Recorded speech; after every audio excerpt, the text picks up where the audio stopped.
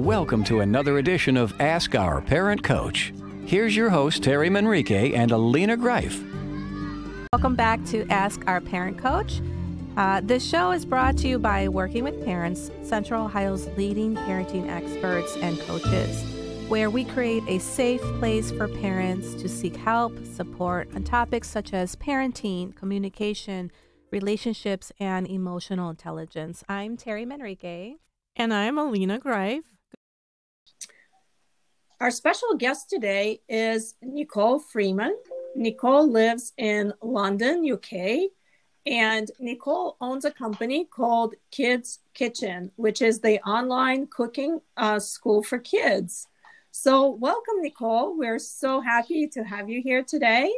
You are our international guest once again, which is even more exciting. And would you please take a few minutes to tell our listeners a little bit about yourself and how you got started on this journey? Sure. So I started my cooking school, the Kids Kitchen, about 10 years ago. And that was because I had a fussy eater. My son was super fussy, wasn't eating anything, was losing weight, was really not good. And I'd had my first child. My daughter was an amazing eater. We love food as a family. We go out often, we cook often. And so when my son came along, it was really quite a bit of a surprise. And I think if you've had a picky eater yourself, you'll resonate with that. And I started noticing that actually lots of other people were in the same position. And so basically what I was doing with him at home is I started cooking with him to try and move him away from being fussy or picky to being more of a foodie. And he really started to enjoy that kitchen time together and became receptive to trying new foods. And I really noticed, as I said, just with my children's friends, that lots of people were in the same boat. There was a need for kind of family-friendly recipes that work and that kids would actually eat. So when my son started up school, I set up this cooking school for kids and have basically for the last 10 years taught those kind of skills to children from preschool, so from 2 upwards. And kids are just so amazingly capable in the kitchen. It's such a wonderful learning environment for them. And since lockdown, I've now brought all of those classes online. So it's really lovely for me that I've now got customers, all around the world, not just, very local to me. So my aim really is to encourage families to get their kids involved in cooking in the kitchen, to cook together, to build their repertoire of kind of family meals. And also I talk a lot in the classes or teach a lot about fussy eating and ways of understanding how you can get past that, why your child is reacting the way they do.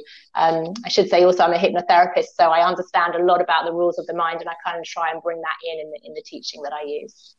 I love this so much. Nicole, my background's early education, so we're all about creating independence. And I think that, one of the mistakes that parents seem to make because they don't know is that, when they're 5 and under in your cooking in the kitchen, to just say, go play, go do something else, when really what they want to do is be engaged and be part of the community of prepping the meals, right? And absolutely. I think the most important thing that parents learn, because this is one of the things that I teach my clients as well, is that the more that we get our kids involved in the prepping of any of the work that we do, they take more pride in it. So they feel we immediately are raising their self-confidence, and they feel this sense of ownership. So when they have that sense of ownership, they're more likely to try and eat the foods that they were involved in preparing. So they feel this pride, saying, I made this and you're eating it. And you know what? I'm going to eat it too. So I love what you're doing. I think this is so valuable. I think parents can take so much out of this. So I'm excited to dive deep into what are some things that you're teaching, parents and setting up that mindset about picky eaters. So it's really, I would say that sometimes I take the parents to one side and I do parent courses and then I really talk about it. But otherwise it's very sort of subliminal in the sessions. Just as you said, you want the children to learn, but in a fun environment. Fun is like one of my big words in the kitchen, because I'm a big believer if children enjoy their time in the kitchen, they're going to be more receptive to eating, takes away that stress of meal times. So I never we'll never force them to eat. We don't often talk a lot about eating. I try and engage all of the senses. So, you know, a child who's very picky may not even want to touch an ingredient that is a bit scary or a bit uncertain for them. So it's all about games and, you know, calling ingredients different names. There's lots of little tips and techniques like that. But basically, I would never say to a child like you would at the dinner table, you know, oh, go and eat that extra bit of broccoli. We might be playing a game. We might be cutting it and saying that it's broccoli sprinkles, and can we sprinkle it on something else, like you'd sprinkle sprinkles on a cupcake, you know. So it's getting their mind in that playful way, and that really does go back to some of these mindset rules that, you know, we are all designed, our brains are designed to keep us safe. So I know it sounds a bit strange to say that broccoli is not safe, but to a young child exploring the world, it's not familiar to them. They don't know that that's safe. It's perfectly natural to kind of go through that you know, experience. Right. And also we want to make these things more familiar. So the more we do it, the more they get used to it, and the more exposure they get, the more likely they are to try it, just as you said, because it's also being fun. And we you know, naturally we all like doing things that are fun, don't we? We don't want to do things that are miserable. Oh, absolutely. Absolutely.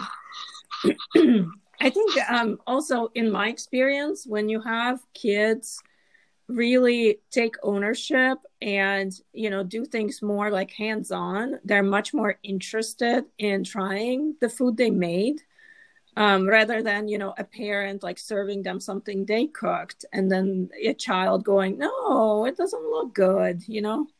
Yeah, absolutely. I mean, I always say my little strap line is cooking with the children rather than cooking for the children. Exactly. And I think you've really hit the nail on the head there, because it's often about control. And I should say, you know, when we talk about picky eating, you talked about early years, we tend to think of the early years, and that's where most of the research is based. But actually, from my experience of cooking with, you know, thousands of children, I think that there's 3 phases of picky eating. So there's the kind of preschool, the early years, you know, kind of 2 to 3, when they're exploring the world, you know, as toddlers generally, and food is one of those areas. There's also for us, and maybe it's slightly different in the States, I don't know, but here I think it's about kind of age 6 or 7, which is when they've just settled into school, because they start school here at 5. And they're again exploring boundaries. You know, they feel a bit safe and settled, and they're kind of testing those boundaries. They want to exert some control. And then again, in obviously the teenage or the tween age years, and again, won't surprise you, it's all about control there. So as I said, the research really focuses on the young stuff, but for me, it's about control. And that's exactly what you've alluded to, which is getting them to cook, puts control back in their court. And that gives them some sense of power. So you're giving them choice, not, you know, unlimited choice, because otherwise they'd be eating cookies all day. But, you know, giving them some choice, like what toppings do you want to put on your pizza, gives them back that control. And that's why we get them on side. Yes, it's about buy-in, right? Like when they have buy-in, they're so much more likely to be more adventurous and explore things, because you're asking for their buy-in in this, right? Yeah. And I think this is key. And I honestly, the same strategy works for adults, right? When you're trying to implement changes, and when people feel that they don't have control or they don't have buy-in, they're so much more likely to resist. Absolutely. But, right, interestingly, we don't think that our kids are wired in the same exact way as we are. Yeah, it's such a great point. And often if I work with parents, you know, I'll ask them, like, what was it like when you grew up at home? You know, did your parents make you finish the plate? What foods do you not like? Because we tend to have this attitude as parents, like, you know, I'll say something and it gets done. You know, if I tell you you're eating broccoli now, you're eating broccoli. But actually, if you didn't like broccoli and somebody served that to you, let's say you went for a dinner party or something, you know, you might push it around the plate. You probably would leave a bit as well. But we almost expect different standards of our children. And because we're in control of what we're giving them, we expect them to like the same. And actually, the world's not like that. The world would be very boring if we all ate the same and wore the same. So, you know, everybody has their own preferences.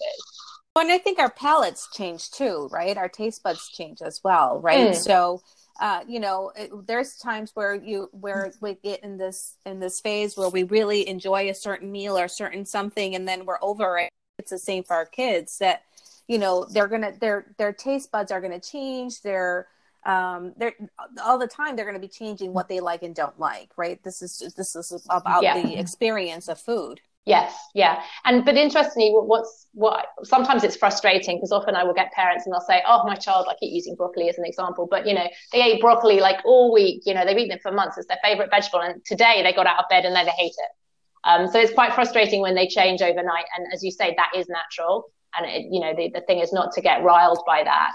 But also children like unusual things. We tend to prejudge. So one of the things, for example, that I noticed in my classes is children love olives. And that's quite a grown-up taste. Lots of adults don't like it. And I think part of the reason that they like it is it's quite salty. And as a generation, we've been avoiding giving our children lots of salt for, health reasons. So people are often surprised with things like that. They'll think like, oh, no, they'd never like olives, or they'd never like, oh, I don't know, I'm trying to think of something else. Kale crisps, for example, is something that, I've done in classes where parents say, oh, my child never eats any green vegetables, no chance getting them to eat cabbage. And then they absolutely devour it. So putting your preconceptions at the door is really helpful, and I think quite eye-opening, because you realize how much more capable your children are. Yeah, that's absolutely true. I think also you mentioned something about teaching kids to cook safely, and some safety techniques or I guess options in the kitchen. Can you talk a little bit about that? Like, what does that look like? Sure.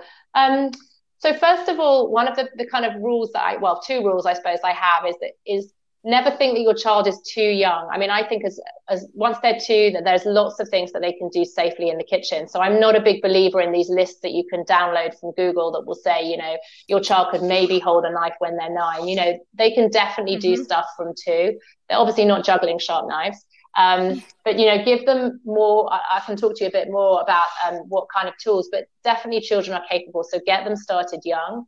And the second rule I have is that I don't buy or believe in any, when I say kid-friendly kitchen utensils, what I mean by that is I don't mean obviously anything dangerous, but, children's cooking equipment is often very kind of twee, like mini rolling pins. It's not very practical. It takes up a lot of space in your drawer that you don't need. So I'm all for using kitchen gadgets that you will use as well. So just to give you an example, one of the things I love to use with my kids is something called a mezzaluna or a hachoir, which is like a moon shape.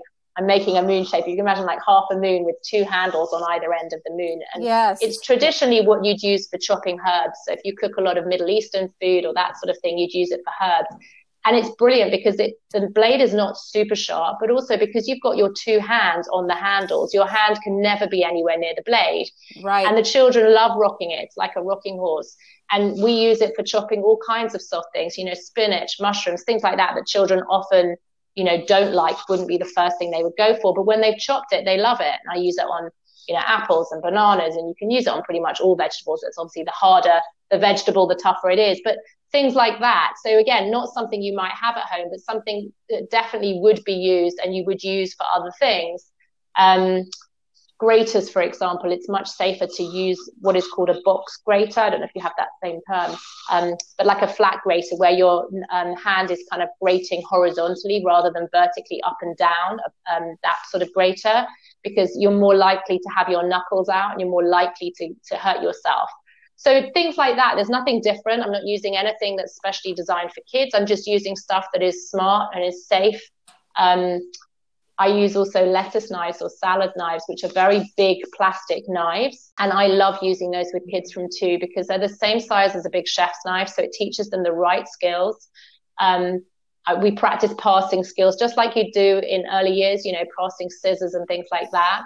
And that's often what I say to parents as well, because sometimes people will say to me, oh my God, I'd never let my child use a knife. That just can't be safe, can it?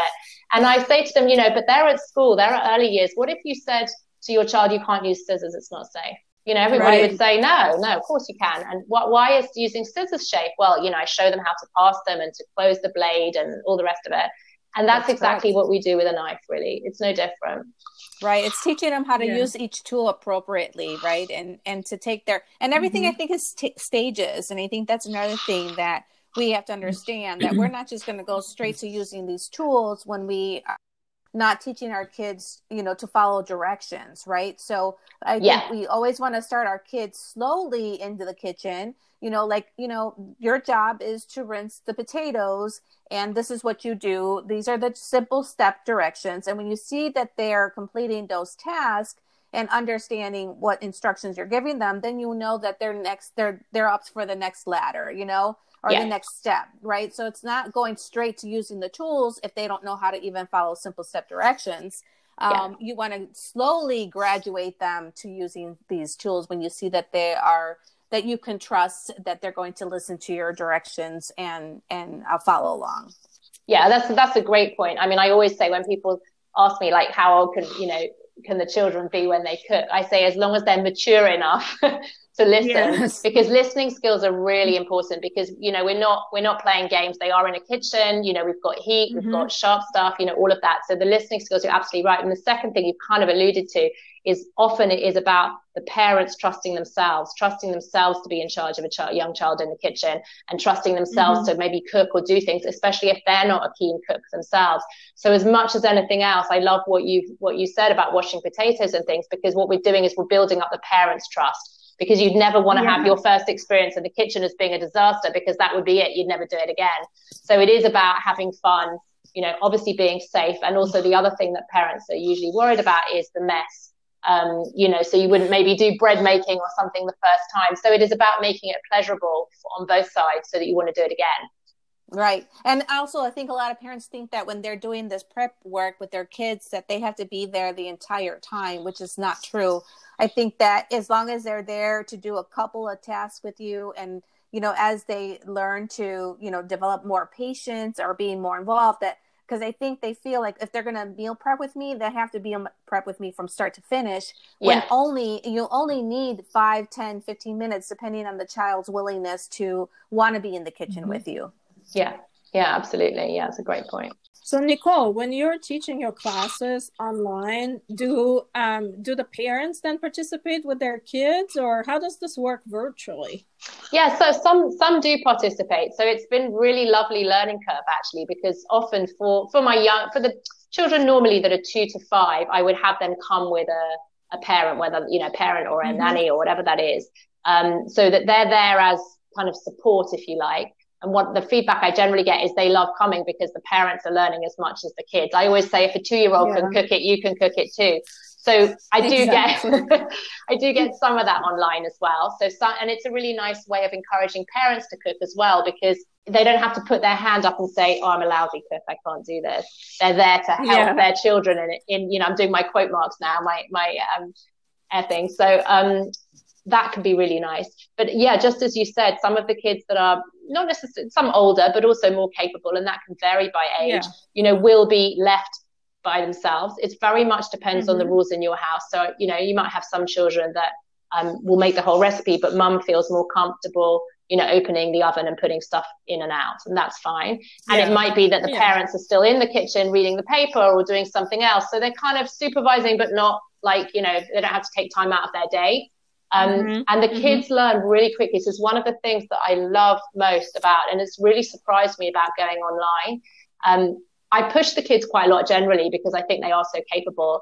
And I know that I get great feedback in terms of how quickly they grow in confidence. But often children lack that confidence. And often that will come out in a class where they'll say to you things like, oh, I can't do that. Could you do it for me? Or could you show me again?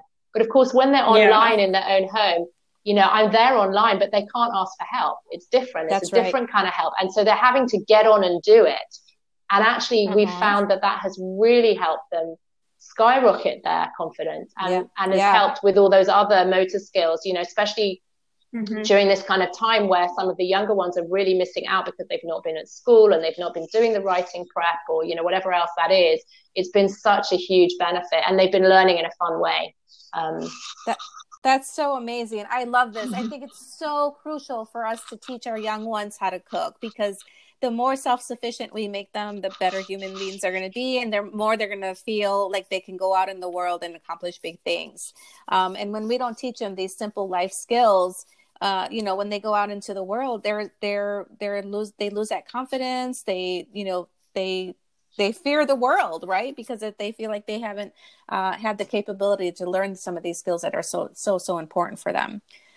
Our families get in touch with you, and do you have anything out there right now that they can do and start working with you? Yeah, absolutely. So at the moment, what I'm doing online is I run kind of two types of classes. So I have a regular cooking club, a family cook club. So back to your question about do the family come come in. I have actually got one or two parents where they don't have, the children are grown up, but they still love cooking. So they're cooking with me online as That's well. awesome. So no one's excluded.